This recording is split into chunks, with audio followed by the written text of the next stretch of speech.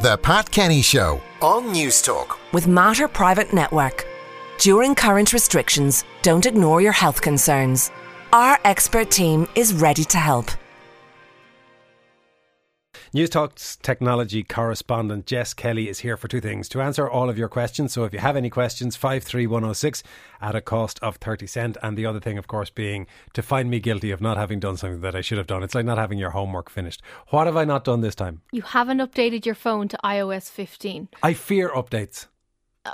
Don't be that guy. I updated a thing once and then it wouldn't work afterwards because it didn't have enough brain to handle the update, and ever since then I've been jumpy about them. Well, no wonder that your tech devices don't always work and you're always having technical issues. The reason these updates are there is to make the experience better. So last week I told you about the safety update on your Apple devices. So this was an emergency update that they had to push to kind of close a weakness within their operating system. What they did last night, however, at 6 p.m. Irish time, is they pushed the iOS 15 update. So anybody who has an iPhone, this is very exciting news. I say very, it's not. It's exciting news to a certain extent. It will basically do small things on your phone that will make the entire experience that bit better. So everything from how your notifications look to some of the features, it'll all just be that bit more polished. Now, two things I would say. Firstly, if you are going to when you do this, because you have to do it now, as soon as 12 o'clock comes, you have to do it, is please back up your phone before you do it, because that's a mistake that people that they often make. So go into your settings, scroll up to the top, search backup, and then hit backup now. The reason that's important is if you don't do it, anything that you've done on your phone since the last time it updated will be lost. And that may have happened to you previously. If you don't back up before you upgrade, you could lose stuff. Stupid question. Apple is very large. Why do they not make that automatic? You can enable automatic updates. However, with something like this, it is... Are you talking about the backup or the update? Backup. If I hit a button that says, yes, give me this thing you want me to have, surely they should have a system where by pushing that button, I also say, I would like you not to delete all of my stuff. So that you can set your phone... A lot of the phones now are set up to automatically back up at least once a day, right? So say, as in my case yesterday, I went to do my update at 10 past 6. My iPhone hadn't backed up since 20 past 10 the previous evening. Obviously, that wasn't 24 hours later, so it hadn't done. So anything that I did on my phone yesterday, any messages or photographs or data that I received yesterday wouldn't have been backed up. Now, you can set it to back up multiple times a day if you want, or you could just take the 3-second step to search for backup and hit run now, and that'll do that for you. Fine, Jess, we'll do it your way then. Thank you. The correct way. What does it improve? Loads of bits and pieces. There are some things that are purely cosmetic, like the way the notifications display on your lock screen. But then there are certain things that I really, really like. And there's one particular feature that jumped out at me, and it's called Focus. So when you go into your settings now, or you can swipe down from the right, you will see a little panel that says Focus. And from there, you can set different zones. So for example, when I walked into Marconi House here this morning, it popped up saying, you're in work, do you want to switch on work mode now? And work mode means that my ringer won't go off, even though it never is on. I won't get notifications from any of my social media platforms, for example. I can turn off or turn on notifications for, say, Microsoft Teams. Any app that I use when I'm in work, I can give priority to. And it uses your GPS position to decide where you are. Yeah, exactly. All that creepy data that a lot of people don't like, I absolutely love, because it means I don't have to think. So it'll do that automatically. Equally then, when I go home, because it knows where I live, it'll say, you're home now. Do you want to switch on home mode? Or you're going to sleep now. Do you want to sleep on turn on sleep mode? And it'll do bits and pieces that will enable you to focus on what you're doing at a particular time or on at a particular location. And the feature that is the best, I think, from iOS 15 is that you can essentially put an out of office on your text messages. So say if I text you now, but your phone is in work focus because you're live on national radio and you don't want any distractions, obviously, even though my phone's just going here now, a little notification will come up on my end saying Anton has his notifications silenced, and you can hit to notify anyway, so my message will still be sent to you.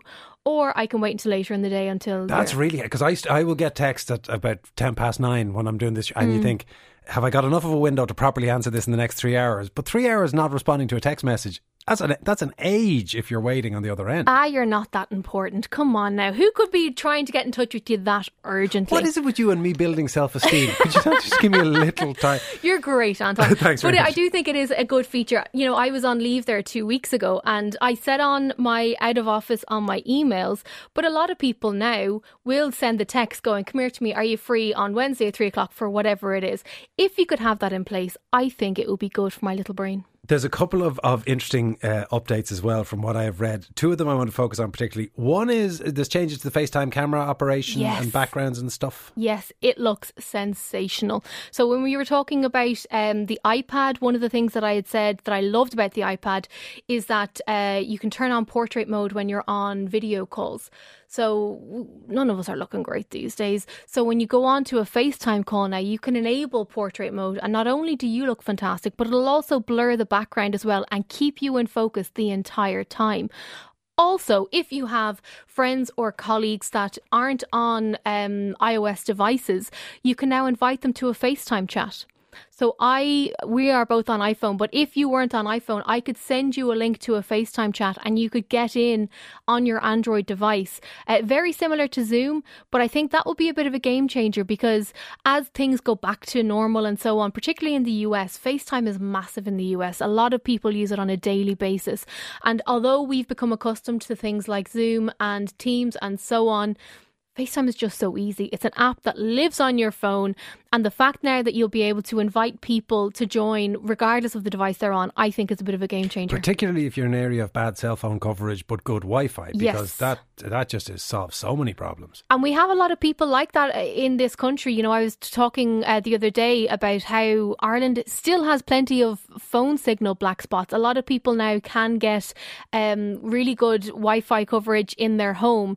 So things like Wi-Fi calling and FaceTime and even WhatsApp are very handy to have. I meant to say to you, the iPad that you recommended that I get, when you use it for calls, it has the centre stage function where it keeps you... it's so good. But it means if you turn the camera on and off, you get this Ken Burns slow zoom that makes you seem so much more important on your calls.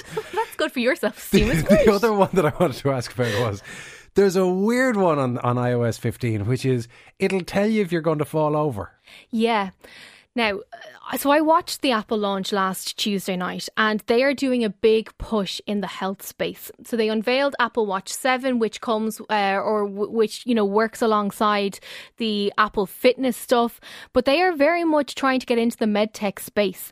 And so what they are doing and what the iPhone 15 or iPhone 13 can do and any device using iOS 15 is it can monitor how you walk and it can give you predictions on the likelihood that you may fall, which sounds pretty crazy. And I think, you know, the science behind it, it's definitely there because I have scraped into it a little bit, but it's all about how steady your walking is.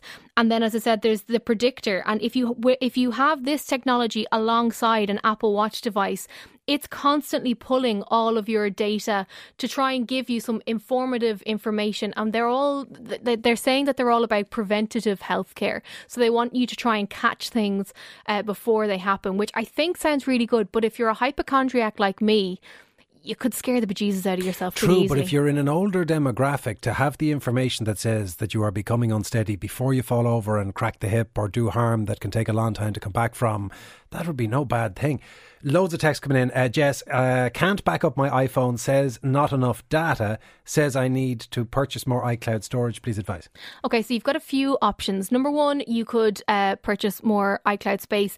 It's not that expensive. I pay, I think, £3 a month and I get 500 gigabytes or something like that. So it's not that expensive.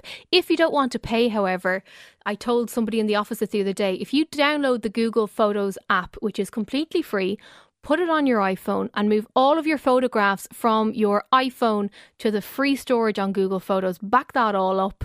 That'll then free up space. It'll ask you, do you want to remove the photos from device? If you hit yes, you'll have all that space free and then you can do your update. But Google will do something. They'll run some algorithm or spider over all your pictures and work out what you do on the weekends and what they already know. My 8-year-old daughter, Jess, wants an MP3 player of some sort or some sort of portable music player. She doesn't have a mobile phone and we don't want to give her one just for this purpose. Is there any device Jess could recommend that she could use and maybe link up to my Spotify account? Thanks a million. Yeah, there are quite a few, and this is a really common question already. I know we're not allowed to say the C word yet, but there are a lot of parents already trying to suss out for the Santa wish list to try and figure out what device is best. So I have heard that there are a lot of Santa letters going to be written looking for an iPod. They are making a comeback because you can put safety controls in place first and foremost. So if it is for a child, you can set it up in parental mode that will keep the kids off certain things that you don't want them to interact with. You can also download the Spotify app onto it. You have the option of, Apple Music. They can watch YouTube on it. So it's kind of like a de facto tablet, I suppose. If you're not wild about that idea, Sony are still making some brilliant devices. You just need to make sure that it does have Spotify compatibility, because some of them will allow you to add music manually like we did back in the day, drag and drop. But then other ones that have some form of app stores will allow you to play Spotify on if you so wish. Let's be clear, Jess, back in the day, some of us hit play and record as soon as the DJ stopped talking. I didn't want to say. Question, by the way, on that. Is Bono still an icon on iTunes? No. Oh. My house is a black spot for mobile coverage. I called my provider to see if they have a booster they could sell, but they said they don't. Any advice? I'm sick of missing calls and breaking up. That is a serious issue. What I would say your first port of call should be is Comreg. I spoke to Comreg on Tech Talk a number of weeks ago, and they talked me through the processes that you can go through if you're not getting satisfactory service, particularly if you're paying for the service but you're not able to get any signal or, what you're paying for. So I would get onto Comreg first and foremost. Then I would go down the route of looking at solutions such as boosters. You can buy them. You just need to ensure that you have a proper engineer installing them, but get on to Comreg. They are incredibly helpful. There's a phone number on their website. It's just comreg.ie. Give them a shout and they will talk you through what you need to know. While we're on the topic of boosters, I know it's not cell phones, but in this instance Wi-Fi. Do the Powerline boosters work? They do. However, you just need to ensure, the booster's only good if you're getting a decent connection into the home. And I think that's something that you need to bear in mind. So if you're only getting an okay-ish signal in, it's not going to be able to do anything for you. So just, as I said, Comreg is always an excellent port of call and they will be able to guide you through what you need to know. Jess Kelly, thank you so much. I would, of course, like to talk more, but I have to go and update my phone.